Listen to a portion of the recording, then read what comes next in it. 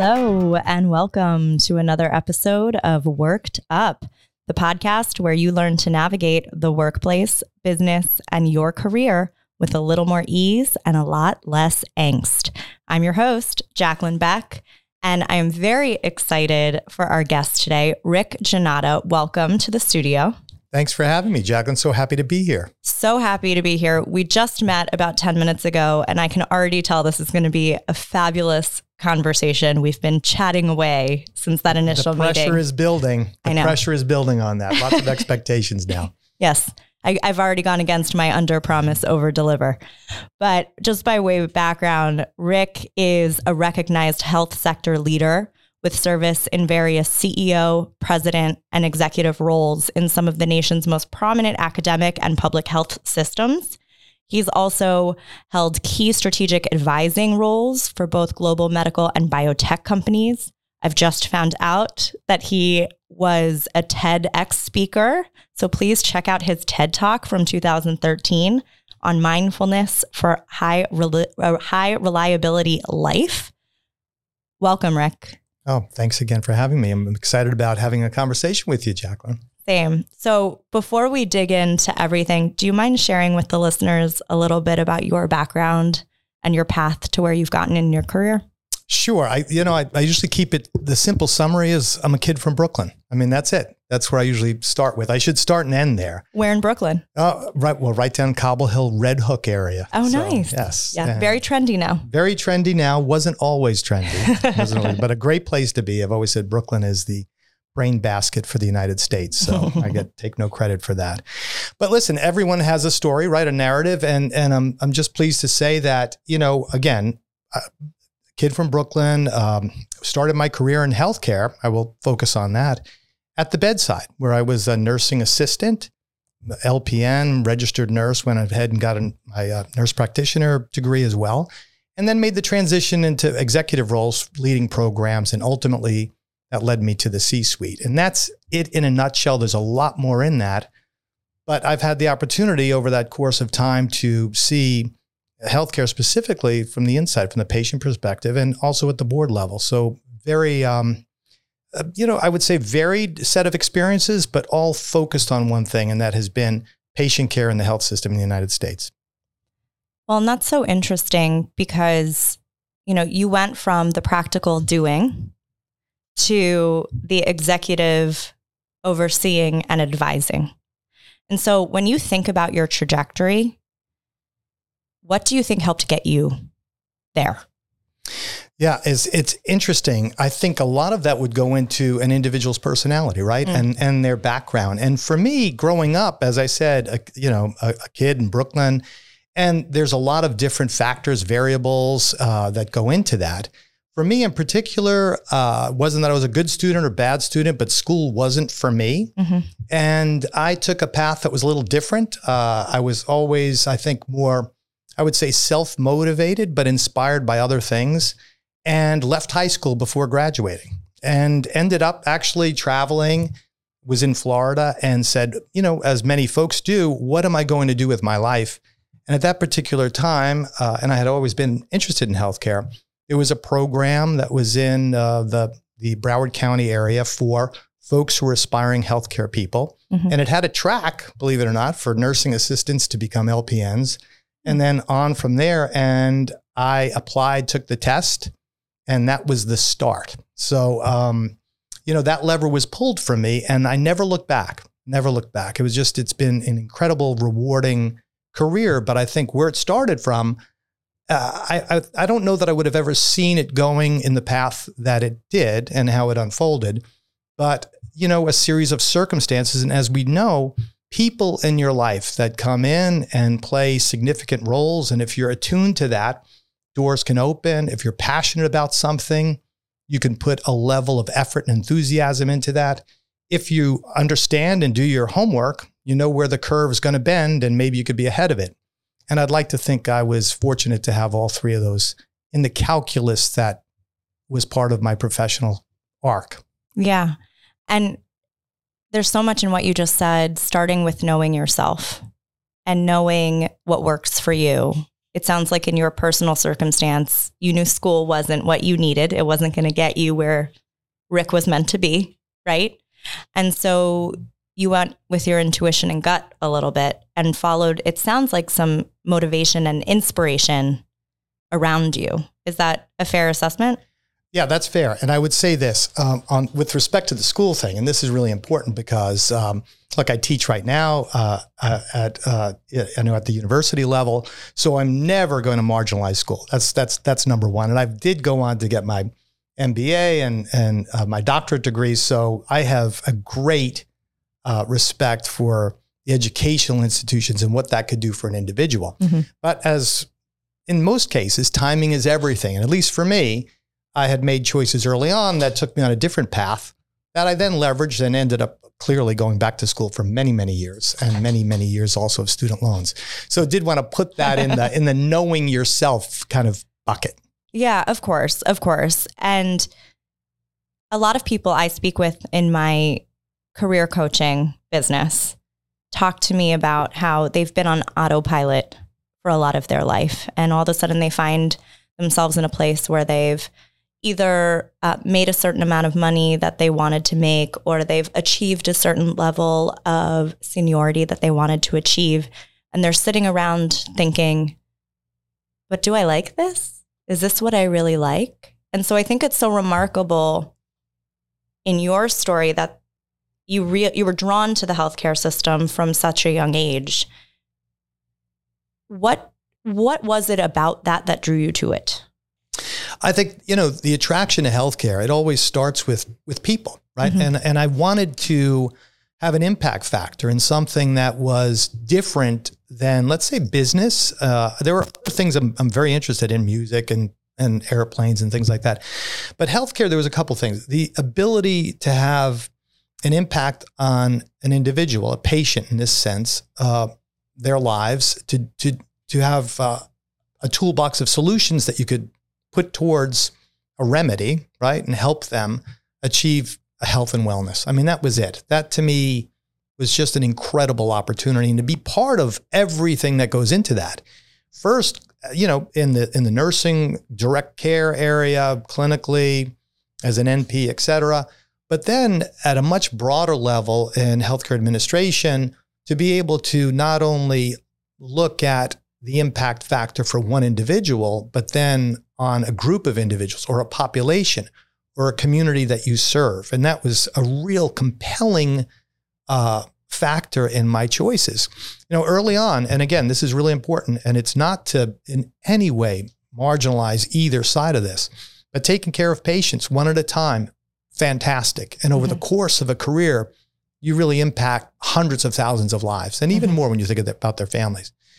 But I found, and I was drawn to healthcare administration and the policy side, and even what I'm doing now, that there was an opportunity to impact a much broader set of constituents. As I said, communities, populations, maybe in the health tech space, a device that could really, lead to game-changing advancements that could help, thousands, if not more. So that was I think the big picture for me, which I got early on. And healthcare, look, it's a massive economy on its own if you take a look at it. Mm-hmm. So that is I often say I'm bilingual. I speak fluent business, and also I speak fluent healthcare. And it is a different language. There's no doubt about it. And obviously I'm being facetious about that. But whether you look at the economic side, the policy side of it, the politics, the way our reimbursement system is, it is enough to keep folks busy for an entire career, which it has done for me. That's very funny, because I always joke that I speak the language of business and I speak the language of people.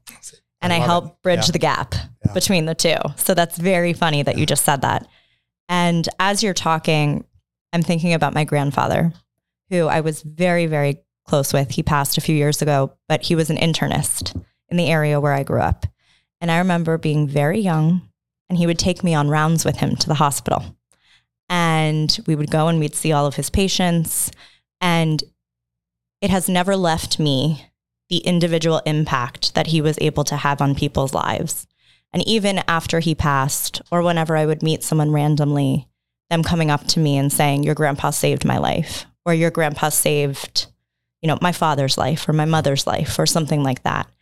And you bring up the word politics, mm-hmm. and you have been at the helm of some very large organizations.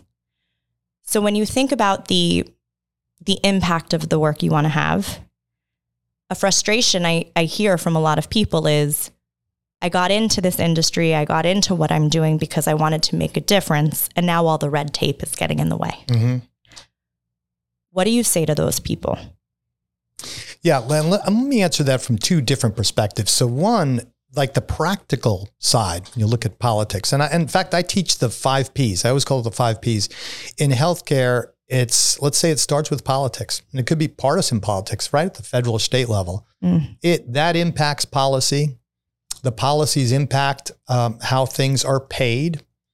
How we pay things impacts both providers, healthcare, doctors, as well as hospitals, but ultimately impacts the patient, so individuals. And that to me is very important from when you look at it from a lens of things that you can change or should really be focused on when you're looking at care delivery. If you're an older individual and looking at Medicare, if you're a Medicaid recipient, or just anyone who's thinking about healthcare, those are really big things to keep your eye on if you're interested in it. Otherwise, other people will make the decisions for you. But then there's the other side of politics, right? And by the way, everything I just described could be enough to definitely get someone at the level of frustration or even burnt out trying to navigate and make the system better, because care models, care delivery really has not appreciably changed all that much. This is just a reality. We're seeing tremendous acceleration right now post-COVID in areas like telehealth, and also I think there's some incredible advancements we're seeing in the pharma world and in the medtech side that are going to be game-changing, including the application of technology, like artificial intelligence, machine learning, the metaverse. Phenomenal, right? This is going to be unprecedented.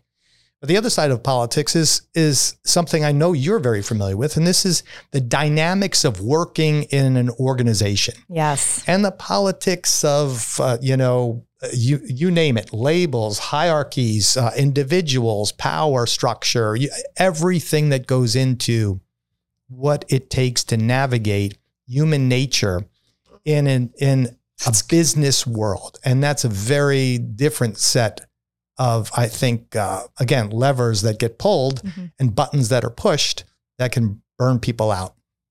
I 100% agree with you on that front. And I was just recently having a conversation with somebody about substance and style and executive presence. And there's so much about being good at what you do and being able to walk the walk. But in these big bureaucratic, hierarchical organizations, there is an element of having to talk the talk and play the politics a little bit too. And so I'm curious, because you have been, again, in the C-suite, when you're identifying potential talent to come up through the ranks, or you're identifying successors for big roles, what are those key qualities that you look for? Yeah, that's a great question. That really is. And from a context, lens, I would say there's certain immutable things, right, that you look for. For me, it's always the integrity, authenticity, that thread that runs through, an individual's career and their life, and how that translates. I have always thought with high talent that the potential, and that when you think about what they could potentially do and the impact of what they have to give in the future with respect to their career is something that needs to be recognized, not only what they've achieved. So when you look, at least I've done this, when I looked for high talent, it really is, what's the potential factor that is there, that X factor of this individual that's equal parts enthusiasm, integrity, authenticity, just a desire to make a difference. That means so much when you're looking for the right, individual for the, right role. Now, it's a lot more complicated than that, right? It is much more complicated, particularly in today's environment that's out there. But I think there are things that you look for, and I mentioned a few of them, and that to me has always been important, particularly the integrity, authenticity, piece, which I think is always something. If you start with that, you're not going to go wrong. I think where some people find a challenge is understanding how they can demonstrate those types of values in a way that is action-based. So what can somebody in an organization do to prove that they have integrity, to prove that they are authentic, to prove that they are high potential, to prove that they are enthusiastic, and do it in a way, I know this goes back to authenticity, but do it in a way that is true to themselves and not fake? Yeah, I think, knowing your limits, knowing when to ask for assistance is really important.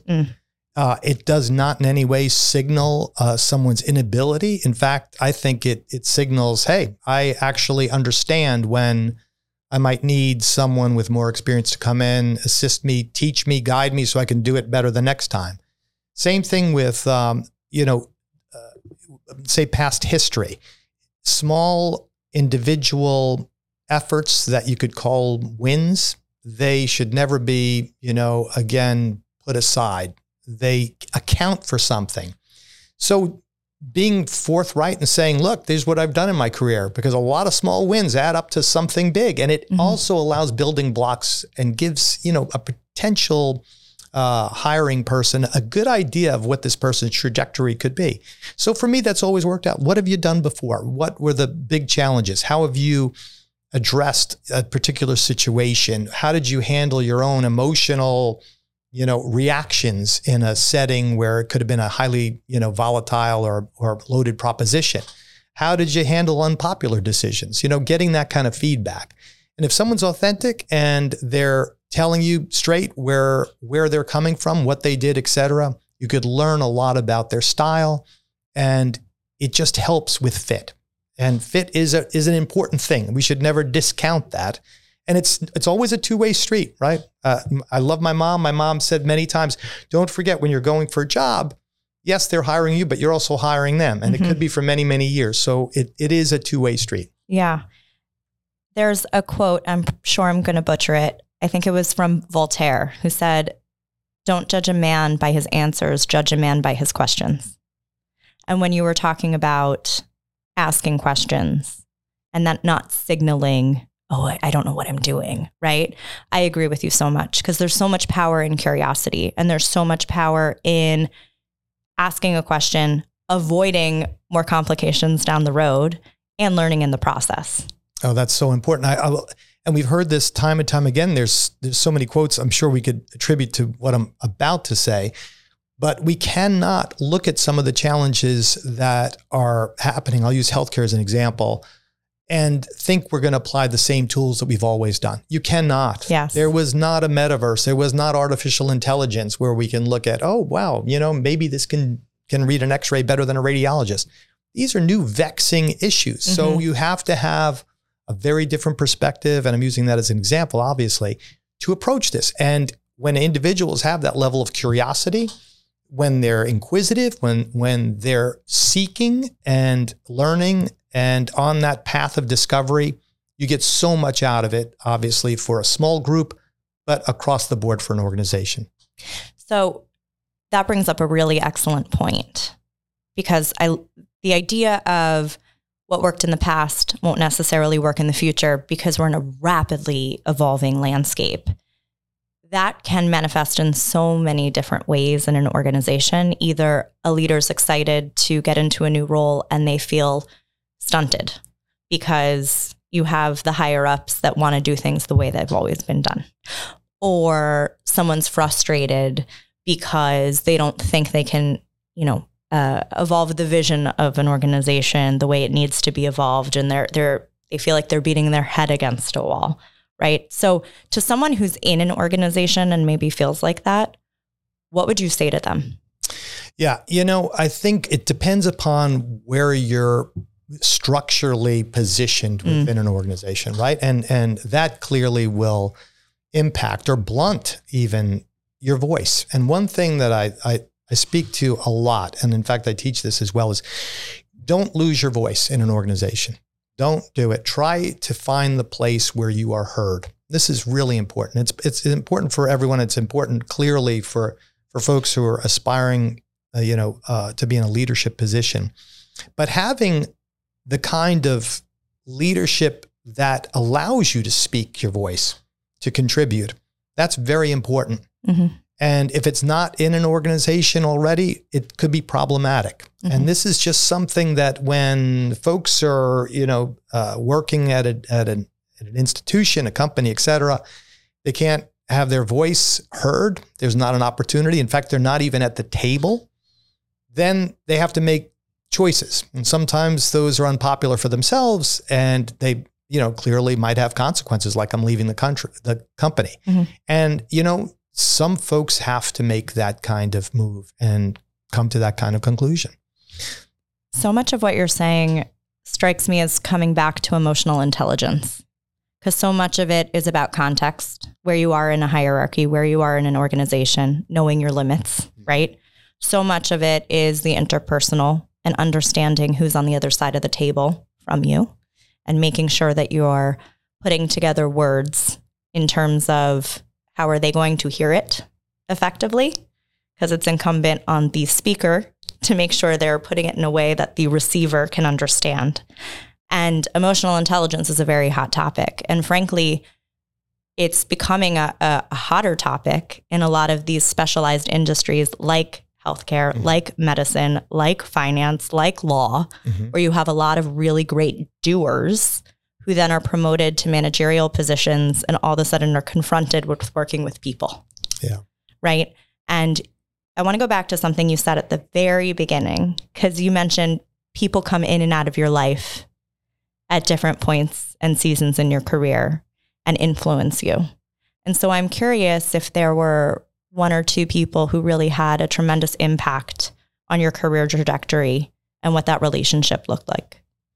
Yeah, sure. I would be remiss if I did not think about my parents and my mom. And I think the support that I got from both of them early on was just tremendous in terms of just supporting my decisions. So I just have to acknowledge that. And there's so much more that I can, add to it. But I would say that. But professionally, I was very, very fortunate and, in fact, blessed to have a couple of people in my career early on. The CEO at the institution I was working at, and I was in a very clinical role, was walking down, the hospital corridor with him, and he stopped me, and he said, "Listen, I want you to know something. You could do what I do." And this was the CEO of the organization. So he must have, been aware of something. I knew I was good at what I did. Mm-hmm. But it had nothing to do with hospital executive functions or administration.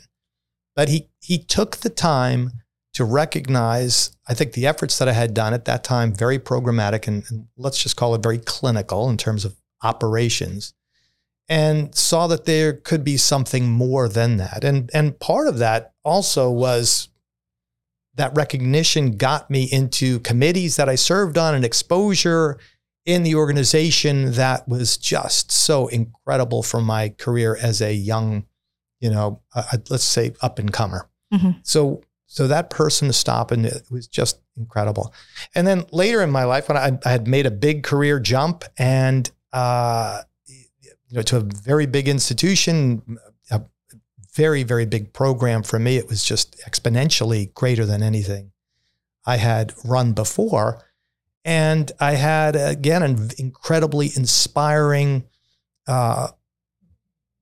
person in the role of my boss at that time, who was the vice president and COO. And he just mentored me and listened to me and let me go. And the one thing, besides opening doors within the institution, making sure I was in the right place and my voice was heard, understood, and I learned this early on, that walking the walk, being humble was so important. And he was just one of the most incredible role models for me. Gave everyone else the credit. But whenever something went south, he always took the brunt of it. And mm-hmm. I just saw that early on. So there were two individuals specifically that I can think about. One very early in my career, and then actually someone I worked with for 25 years. So what strikes me about that is lead by example. Yes, absolutely. In both those circumstances. Right. And it's very easy to take credit when things are going well. Mm-hmm. And it's not so easy to take credit when things aren't going well. But that is the true sign of a leader, right? Who gives it away freely and takes it when the tough times get tough. Yep. Well said. Absolutely. And I'm also struck by how amazing a little encouragement can go such a long way. Yeah, we know this, right? It is more of a factor in retention, right? A pat on the back or that inspiring word or taking the time. It's much more influential than just giving someone a raise. It is. Oh, that brings up such a great topic that I wasn't even planning on going into, which is retention. So I am clearly in the business of, helping people be their best selves at work. I have a very firm belief that investing in employees is better for the bottom line of an organization in the long run. You save on recruitment costs, you save on turnover costs, you save on downtime from having to hire, burning out other employees. I'm curious what your experience has been leading some of these large institutions. Yeah, let me hone in a little bit on, I think, Jacqueline, with what you're saying specifically. I would say this. When you think about investment, human capital, I hate to even put it that way because we're right, I'm commoditizing it. It's so much more than that, particularly in healthcare where it's relational. It's not transactional. Right. It is a very different, compact when you think about, let's just say, a patient and clinician relationship. Mm-hmm. You can't get that in, probably the only other places in the military when you're under like serious duress. So it's, and I would say this applies to not only healthcare, but most organizations. The recognition of all of your employees, right? The investment in your workforce, you will get returns on that investment many times over. And this is something that could be as simple as, I'm going to make sure I make rounds and check in with folks, everyone, particularly the folks who are going above and beyond, and maybe the folks who I know are struggling, to help lift them up, support them, recognize them, because that goes so far. But also your HR policies and procedures, what is important to a community, and how your institution recognizes that, and you could be part of that. That many times is such a good way to get everyone involved that's on your team who work for you, just investment in the community. But I think it goes from the simple things all the way up to the larger and bigger impacts that might even include, this person's got high talent. I'd like to send them to school because I recognize something. Or it could be, let's do a community activity that's going to take the team out of the building and serve folks, and it's team building. Everything in between. Yeah. I have a big smile on my face because that's how I can tell that you are a good leader. I appreciate that. That's how I can tell that you're a great mentor based on that answer alone. I want to ask what challenges you faced at being at the helm of these organizations that maybe surprised you. Yeah, it's one thing I would say, and this is really important, regardless of where you are in an organization, an institution, a company, et cetera, you always have to think, you're there to serve someone. And even in for-profit organizations, in the private markets, et cetera, you might have a board, you have stakeholders, et cetera. You have to look at earnings reports and guidance, very, very different set of pressures, really something that could take its toll. There's no doubt. If you're in healthcare, a single mistake that happens, and they could be significant events, and it is in terrible conditions, a catastrophe, right? I mean, there's no doubt about that. That weighs heavy on folks. So those are I would say in general, things that you might have an idea, but until you're in the middle of it, you don't know how you're going to respond. But if you're open-minded and you've had a career where you're not impeded to reach out and get other people's feedback, and to have a group of trusted advisors, to have a super team around you. Even if you have to make the singular decision, you have the kind of support where you know that that decision and everything that supports it will be executed across the line in a way that you've come to the conclusion, you believe this is the best direction to go in. So I've always relied on that. But has there been circumstances? There always are. I mean, in healthcare, it's please let me never have a significant adverse event, at any level of the organization, but the same could be said in business. I do not, if I don't create a situation where I have a positive margin and that positive margin is used to reinvest in the organization and advance and extend programs so that I could be more competitive and maintain my competitive advantage. If I don't have that, I don't control my own destiny. And if I'm not controlling my own destiny, someone else will surely do it for me. The competition, the board comes in, some other element. So there's always those, potential issues that pop up that if you hadn't experienced it before, you're going to learn quick. The themes of community and curiosity popped up in that answer again. And it seems like those have been so prominent throughout our entire conversation. And believe it or not, I'm looking at the clock and our time is winding down. But Rick, I do like to rapid fire 2 questions to my guests, if that's okay with you. I'm fine. Yeah, let's go for it. Put you in the hot seat. Yeah.